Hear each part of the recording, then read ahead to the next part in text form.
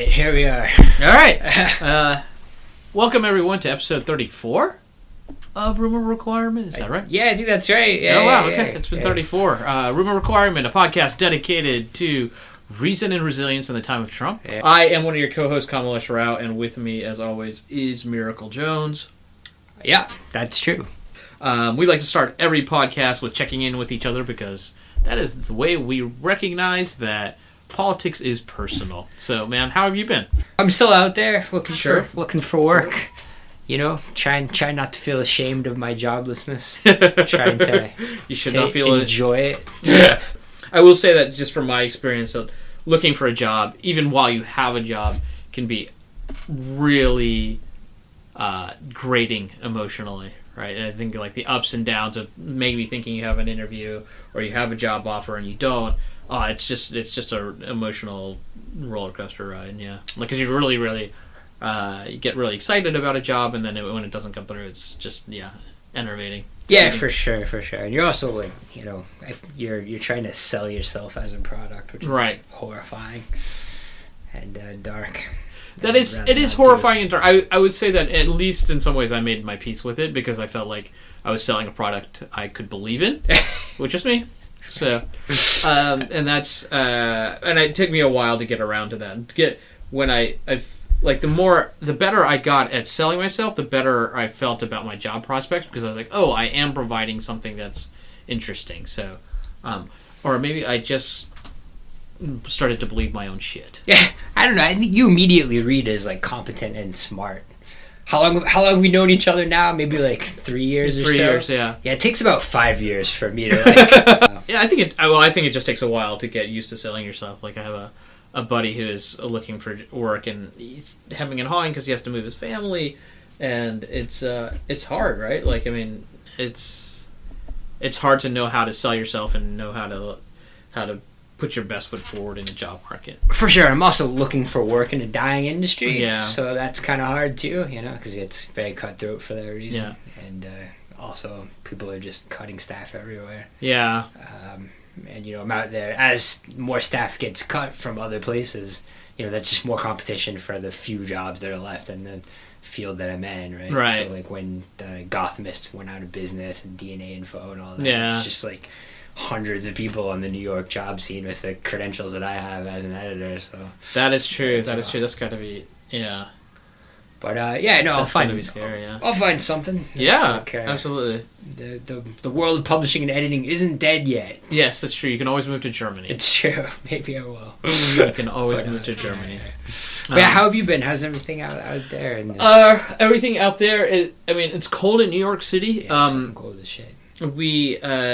I think we just all went out to dinner, but we were talking, and over the past couple of weeks I've made a real effort, I and my wife have both made a real effort to get in touch with people, and so part of this is like, it's the New Year's, and you send an email, and you try to say like, okay, well, we should meet up, I haven't seen you in a while, so let's hang out. So we saw something like 15, 16 people in the past couple of weeks, which is a lot for New York because for the most part it's one-on-one meetings, so you have to like schedule a lot. So I'm exhausted and I don't want to see people again. It sounds like you're job interviewing for friends. I am. Well, I don't think that's... I think, well, since I've crossed 40, like making a new friend involves some sort of... It's the hustle of a job interview with the like... obsequiousness of trying to like get a date. Like you're like, oh, you're so great. You're like, yeah, so I'm like desperate for both love and employment. Can you imagine that? So that's what it is to try to find like a friend when you're like crossed 40. So do you get like energy and joy from other people, or do you feel like you're spending it? I don't know, actually. I think my wife is someone who definitely gets energy, and in contrast to her, I feel like I'm neutral. Yeah. Like, some people I really like, some people I really don't.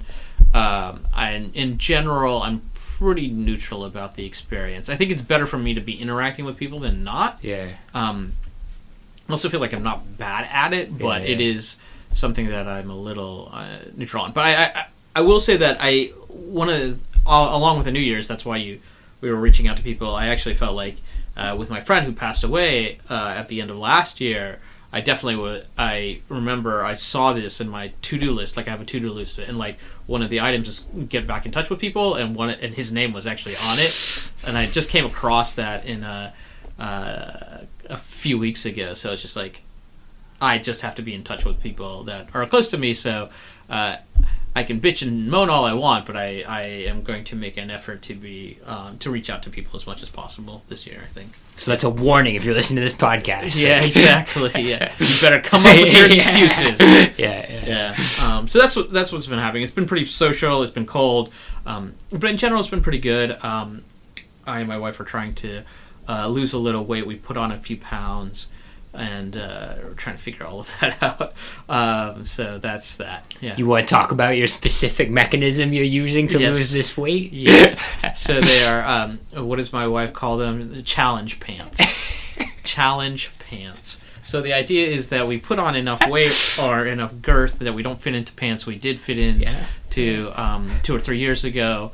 And so we're going to try to squeeze in to some pants. And it's been actually pretty bad because I've had to like use as many pants as I can from my wardrobe because I go back to work now. I didn't work in an office until October, right? So for years and years I didn't really have to worry about that. But so I've been really trying to rifle through my closet and nothing fits now. It's been bad. So my wife wants to take on the pants. She wants to be able to fit into pants that we could fit into 2 or 3 years ago. So we'll see how that goes. Good luck to you. Weekly pants update, maybe. Yeah, sure. How do you feel like less? I feel okay. Yeah. I definitely am not exercising as much as possible. We know why you're putting on weight. It's like the worst winter we've had in 5 years, right? Like I don't know. I mean, I feel like every time every time I criticize myself, you're like, oh, let me make an excuse for you. That's okay. I've just put on weight because I'm not making an excuse. I'm just saying you don't need to rationalize my failings. Walking outside for the past 2 months has just been a painful prospect. It has been for everybody, right? It sucks. I mean, we're all just trapped in our homes. Yeah, there are reasons why I put on weight. I just don't think I need to. I need to actually deal with it. So yeah. Okay. Yeah. So I can get my modeling career back on track. You're way skinnier than John Hamm, TV's foxiest man. That's true. You want to transition to politics? Yeah. So much going on right at this moment, right? So we are recording this on Friday night. What is today's date? The 19th of January? 19th of January. 2018. 1 year since the inauguration. 1 year since the inauguration, and on this very blessed anniversary, the government is about to shut down. So I have... this is a good question. I really wanted to hear your answer to this. What do you think the Democrats should have done? I think the Democrats are in a position to get a total win out of this situation. Yeah. I think they can get everything they've ever wanted and more, right? Yeah. I think they're going for that, and they might get it. Yeah. They might not, of course, might go all spectacularly wrong, but I think they might get a clean DACA bill, chip funded, the government back in order in a short amount of time, and no promise on the wall or any special conciliations on immigration, right? That the right wants. And as a result of this, the ultimate cherry on top, right, would be a tantrum by Stephen Miller, which leads to his resignation as a result of the president not being far right enough, which would be great for John Kelly and the rest of the people around Trump that are not Stephen Miller. And then business of our slow Gilded Age presidency can return to its grim, sad stagnation. Grim, sad fate of just minting money. For our plutocrats. That's really interesting. So, do you think that's likely? Do you think they're going to get everything they want? I don't know what leverage the Republicans have. They have all three branches of government. Yeah. I don't see how this falls on anyone other than the Republicans. Yeah. But no, you know what? So I've seen polling that actually says it's split somewhat evenly. 30% blame the Democrats, 30% blame the Republicans and 30% blame Trump. Yeah. So I feel like does he count? Yeah. Is he his own entity now? Are we just acknowledging that he's his own entity? Yeah. And I think it's significant, right? Because this is a congressional negotiation, right? That 30% or something like 28% support blame Trump. So it's clear that he is a deal maker par excellence in the minds of so many Americans. Right, and anything can happen here. I mean, of course, the Democrats can fold on this entire situation because of Manchin and Heitkamp, people in vulnerable districts. But they need 9. They need 9. They need 9. So many. I don't think there's that many senators who don't understand that they have nothing to lose. Yeah. And is there anyone who's defecting on the Republican side? Graham, Yeah. It's his bill. Yeah. And so with Graham, you probably get McCain. Yeah. With Graham and McCain, you probably get Collins and Murkowski. Yeah. And then you're looking at Heller as well. He's in Nevada. Yeah. His constituency is Dreamer heavy. Yeah. And then you have the Texans, who I don't think they give a shit one way or the other. Really? Yeah, I mean, Texas doesn't want a wall. I mean, it would be very bad for Cruz and Cornyn to run on that. So I haven't seen anyone else talk about defecting or saying no. I think they're willing to let the Democrats take the blame. Of course, why wouldn't you, right? Yeah. I mean, you want to see how things fall, but this also isn't a fussy tax item. It's not about balancing the budget or like something that bores people. This is about like human lives. So the drama's there too on the Democrat side. You know, like about Chip. It's about the two like worst, most cruel things you can do. Right. Like health insurance for children, and then like deporting people who are brought here as children. And there's sort of a weird messaging on kind of the reactionary right, where they're like, how can Democrats want to pass Chip? How are they willing to sacrifice Chip for DACA, right? Mm. And I think if the Democrats message clearly and say we want both, there's no compromise. They should ask for both. Yeah, they should absolutely ask for both. Yeah. They should ask for both, and then puppy dogs and rainbows, right? Like, why not? Just ask for everything. And this is the virtue of strategy, right? Like when Trump got a very minor win 6 months ago when they passed a funding bill, and it looked like he did a deal with Schumer and Pelosi, right? When they passed this like 6 months funding bill, they kicked the can down the road until now, right? Yeah. And now when the shit's up against the wall, right? Yeah. Now he's got no leverage, right? Right. It would have been way more strategic and better to have that fight 6 months ago, but he did not do that. He went against his own party, right, in order to do that deal. And now they have every reason to blame him for the situation he's put himself in. Right, and he absolutely has backed himself into a situation where he has to maybe sign a bill that guarantees that his base is going to do him in. So it's Zug's way. It's going to be and that would be DACA either way for Democrats. Yeah. Right? Either they push him to not sign the bill and he takes the blame for that, or they push him to sign the bill and he takes the blame for that from his base. The only thing that'll drag this out is that Mitch McConnell says that he only wants to put something in front of the president that he'll sign, right? Mm-hmm. So he doesn't want to go through a veto round. Right. So I'm not exactly sure what kind of sway McConnell has with the Democrats, but I think that could actually prolong the process, right? So we won't actually see like this grandstanding veto round where they give him something that doesn't have a wall but does have DACA funding, right? So I wonder what Trump's kind of veto power allows. Right, and how that changes. The third way is kicking the can down the road further, right? So like a short-term funding bill that is like a week funding bill, or 4 weeks, I think I saw proposed as well. So something like that would also, I don't know, give everybody the chance to declare victory momentarily while they cobble something together, and then nobody takes a hit for it, right? Right. I just think that we all know that this is going to, if we have to do this in 4 weeks, I think most people are going to get very, very tired and very, very angry at Congress. Yeah, and they should. They would lose their consistency. Yeah, there's on both sides of the fence. I think Congress realizes they would lose if they bring up this debate in 4 weeks. Then they absolutely deserve to lose their jobs. Interesting. So, anything else you want to say about the shutdown? No, I mean, other than what role do you think the Democrats' strategy has played in what we're looking at now versus Trump's incompetence.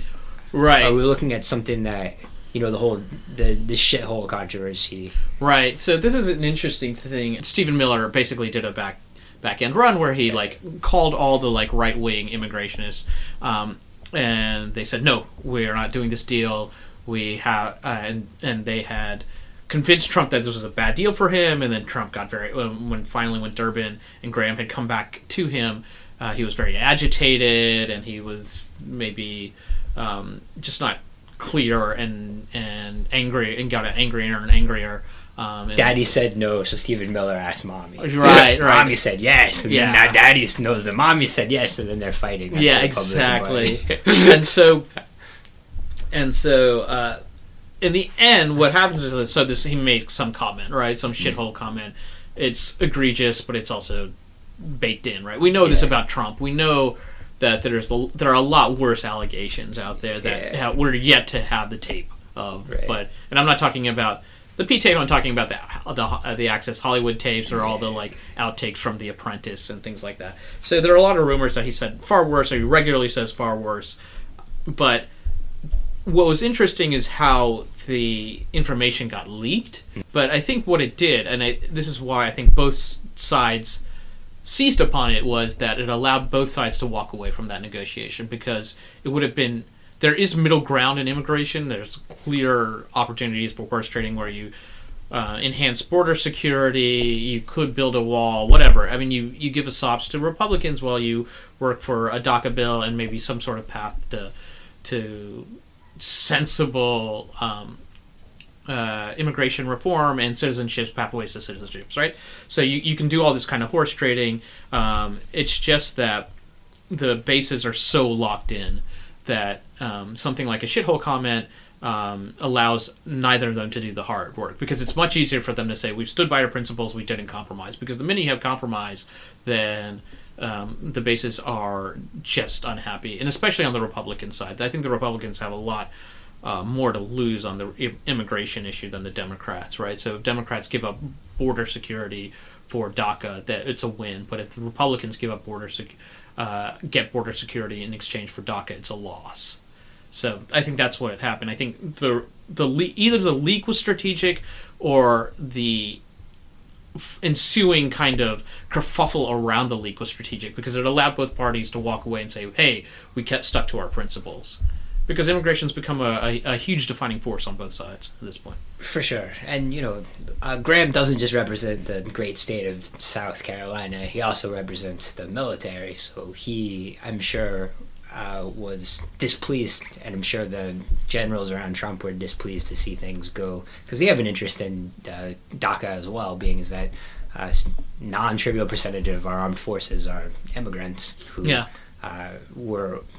want to maintain the oath that they've taken to, right, be citizens serving in our military. Right. There's a curious question, though, around General Kelly, who is probably one of the more strident and probably more sympathetic voices among the generalships, or the Praetorian Guard that now surrounds Donald Trump, in terms of immigration, especially the way that he sees the risk coming from the southern border, right? So he certainly, I think, in this case, or in this kind of latest round, has sided with people like Tom Cotton, and has raised the issue of risks of immigration. And I think that can quickly veer into some very ugly stereotyping, but I'm not exactly sure where General Kelly is in general about his views on people or race. I'm not going to cast aspersions on his general kind of moral outlook, but I think when it comes to things like border security, he can go pretty right wing and pretty hawkish, and I think that's the voice that Trump was listening to at the time. Yeah, although he did go on TV and say that Trump's position on border security and the wall was uninformed during the campaign, and that he has evolved as he's learning more about the actual problem. Which Trump then disagreed with. Yeah. And that's what I also qualified what I said about General Kelly, was that was who Trump was listening to at the time. Yeah. Right. 3 days later, he's listening to someone else. Right. So it's hard to keep it all straight. But we can see that as far as the greater strategic project of informing the American people, that are getting them on your side, I believe that the Democrats have done a better job the past year in pushing for.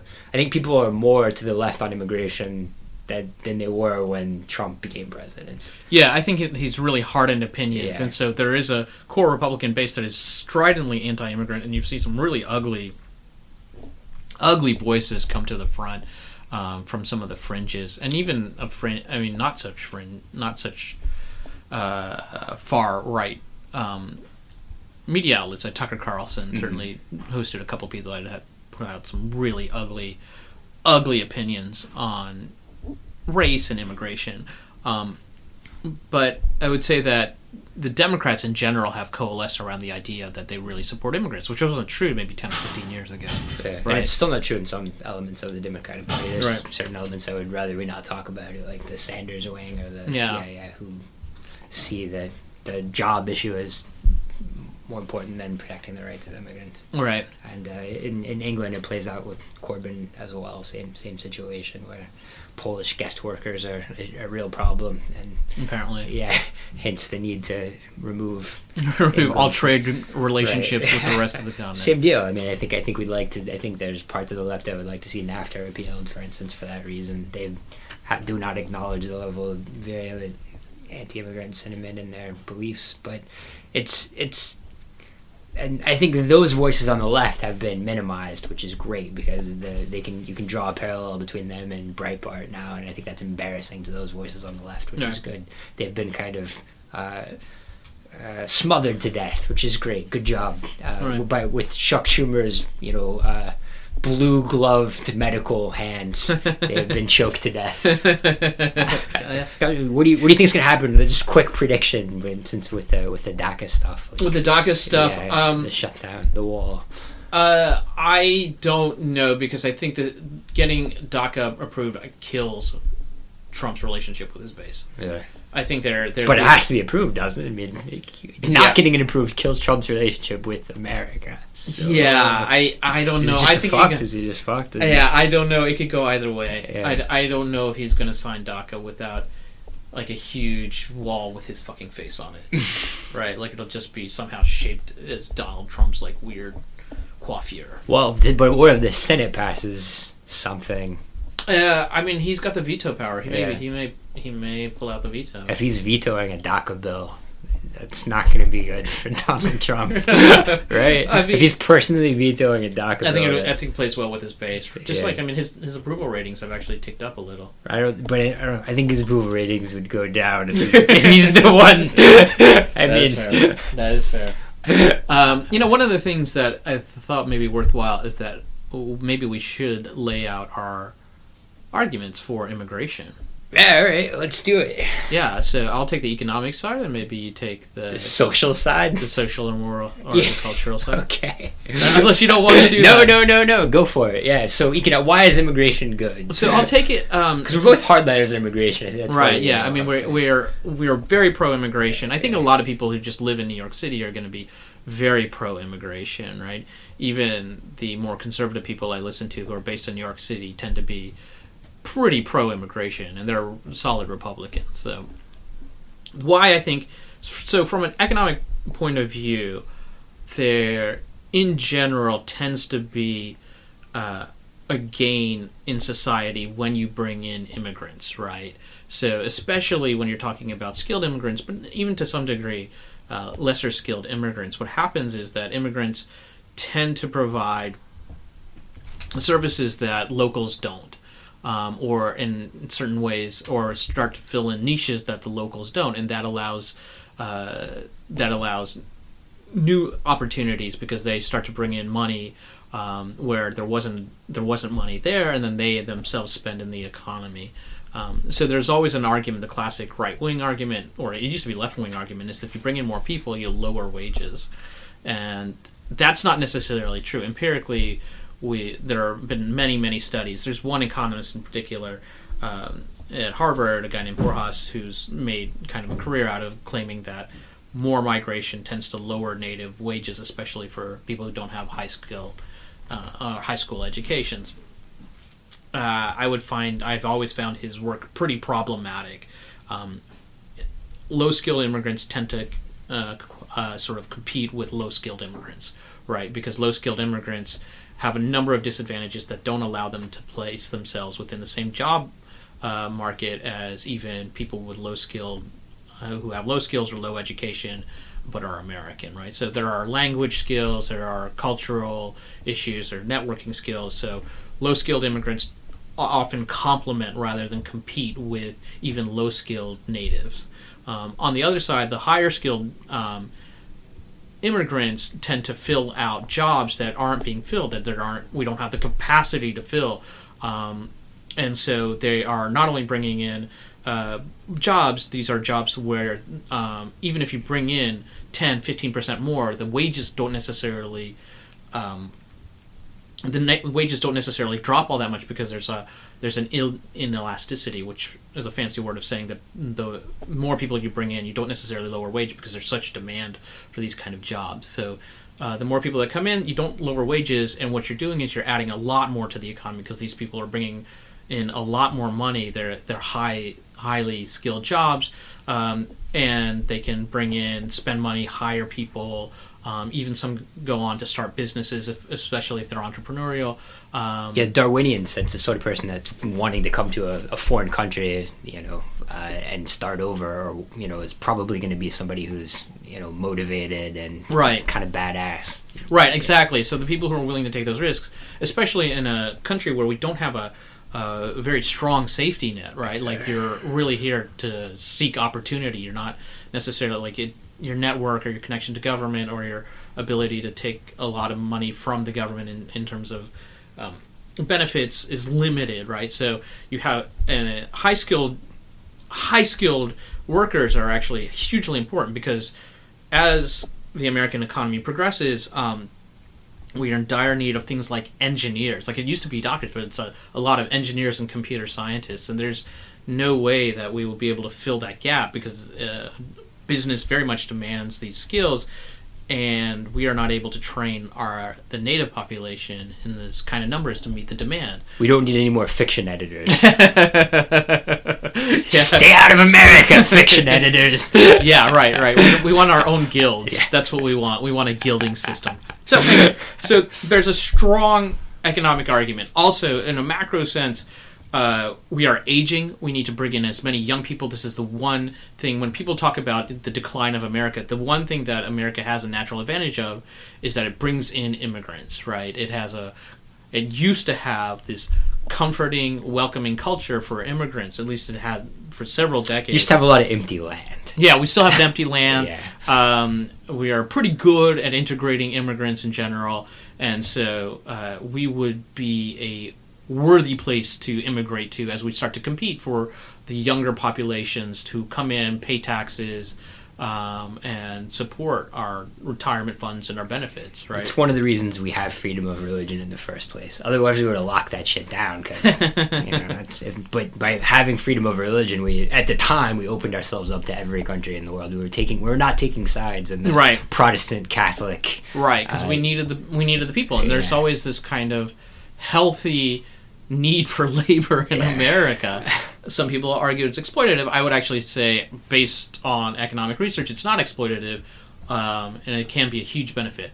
The one thing that I would also argue that is completely disingenuous from people like Tom Cotton and what's his name, Purdue, are putting forth an argument that they want to end chain migration, which is a way that people can sponsor their relatives, even distant relatives. And there's probably less of an argument around that. Which, to me, I find that actually a counter-argument to the economic issue, because if ideally you want people moving here and starting lives and families, not working here and sending money home, right? Right. I think it's also about building in a network, right? So that people who come here who already have a network can better integrate, right? So it's not just about kind of being lost. They won't. There's always this tension, right? You have to have some sort of network in order to in order to survive. But at the same time, you don't want such a network that you don't assimilate. Or, right. Or I would go even further and say chain migration prevents terrorism. Right. Yeah. Well, yeah. I mean, I think that's an extreme point, but right. I think you do need. It's helpful to have people who do have a network, who have a connection, so they don't aren't effectively lost to the system, or they don't wash out. They don't become criminals. Yeah, or criminals, or go back. Right. So you want people who have a network, so that they can help them integrate. Right. That's how often chain migration works. You can make an argument. You don't necessarily. This is not a hill you want to die upon, but in terms of low-skilled immigrants, I've already kind of put forth that argument. But in general, what Cotton and Purdue want is not only to cut out migration, right? Cut out chain migration and low-skilled immigrants. By the way, no one wants to go to Arkansas. You're fucking fine, Top Gun. Yeah, but they're eventually going to move towards reducing high-skilled immigration, and there's no argument that you want to limit high-skilled immigration into the U.S. And as a matter of fact, the reason that you can tell their argument is disingenuous is because what they would do is they would take those chain migration numbers and they would ratchet up high-skilled migration if they really cared about the economy. Right, like they would say, well, we don't want chain immigration, we want more high-skilled workers. But they're not doing that. It's about racism. Yeah, it's about cultural misgivings and whatnot. So they will cut down different categories and then they will reduce high-skilled immigration. So you can tell that this argument is disingenuous. It's not an economic argument. So that is it. That is my thesis on immigration and economics. Over to you, sir.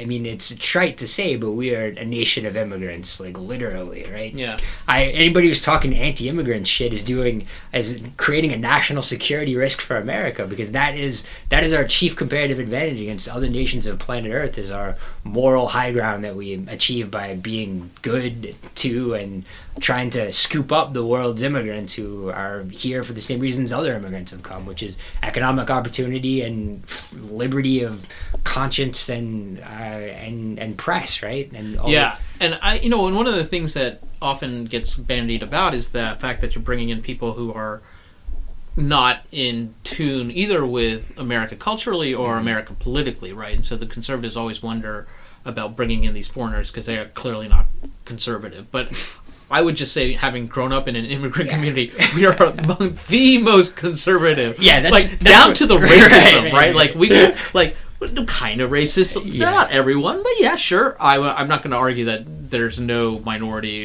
immigrant who isn't racist, but also like with small business owners, very much kind of pull yourself up by the bootstraps kind of mentality. Work hard, keep your head down, law and order types. These are basic values. Not all immigrants have them, but certainly that first generation there are a lot of common strands here between that and what the Republican Party used to think of as its ethos, right? Well, I think the Republican Party has outsourced a lot of its thinking these days to far-right European and Russian groups, right? Yeah. So they are dealing with a completely different dynamic happening in Europe and Russia. Yeah, I think that's a really interesting point. But so they're dealing with a core culture, right? That's been the same for thousands of years, right? Yeah, and they're helped along by a genocide or two. Sure, genocides everywhere and wars and different languages between areas that would be states here, right? Right. And so they're for the first time ever dealing with new migration into their countries.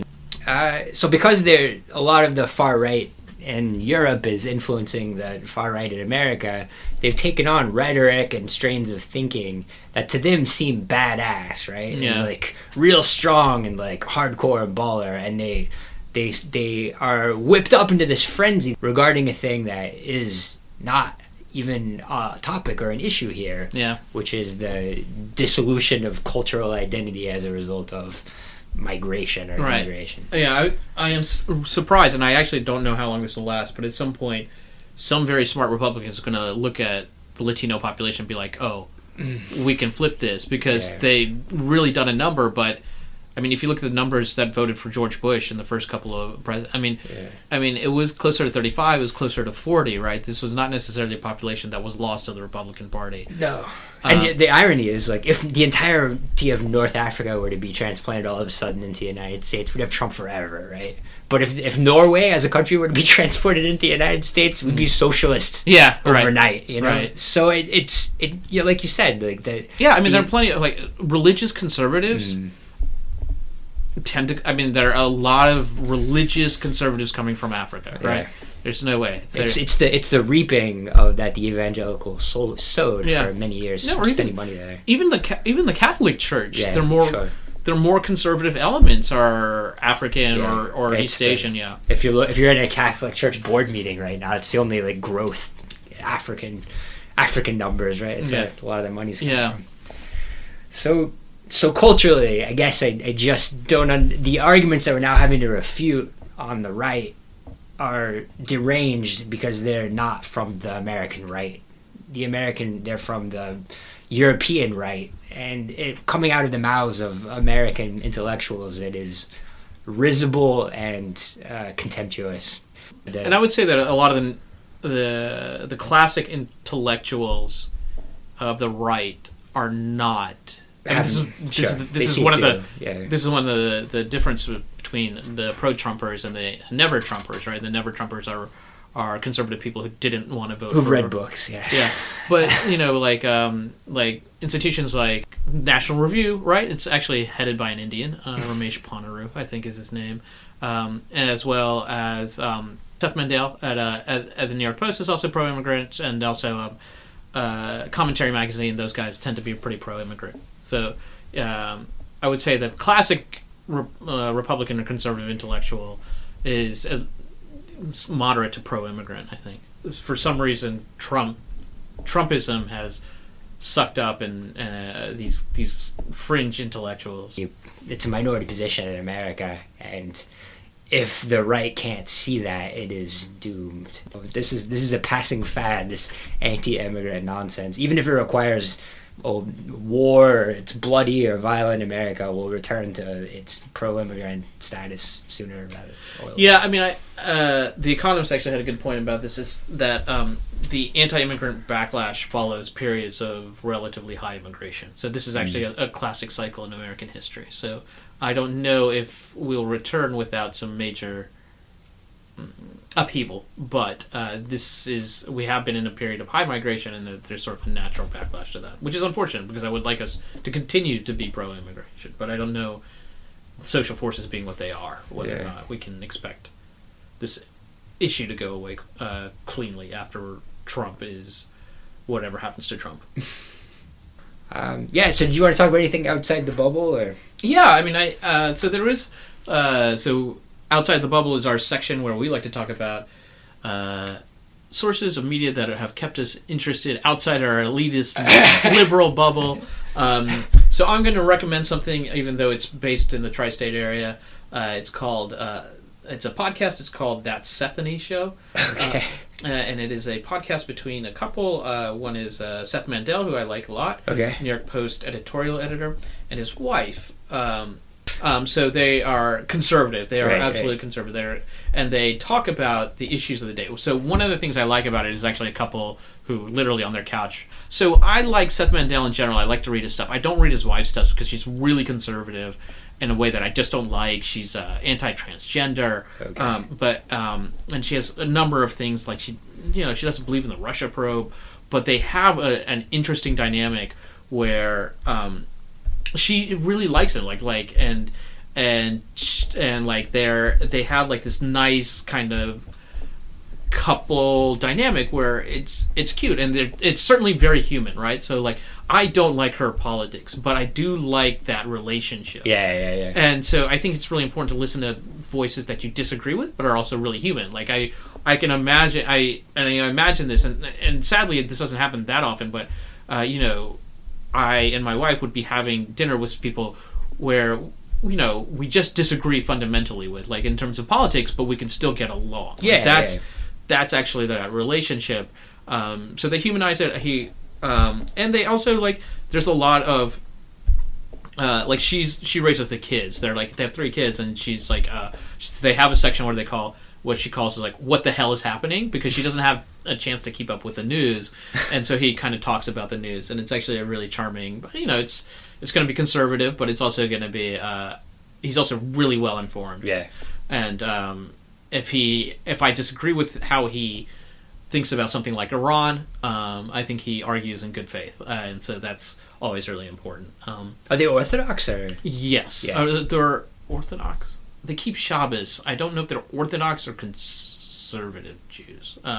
So I'm not exactly sure where they're on the spectrum, but they're definitely practicing Jews. So, and the other thing is they also have it's about 50% politics, and then in just random shit too, but also they have a pop culture section, and she's got a pretty good feel for. They both have a pretty good feel for pop culture. Actually, youths. Youths. Yeah.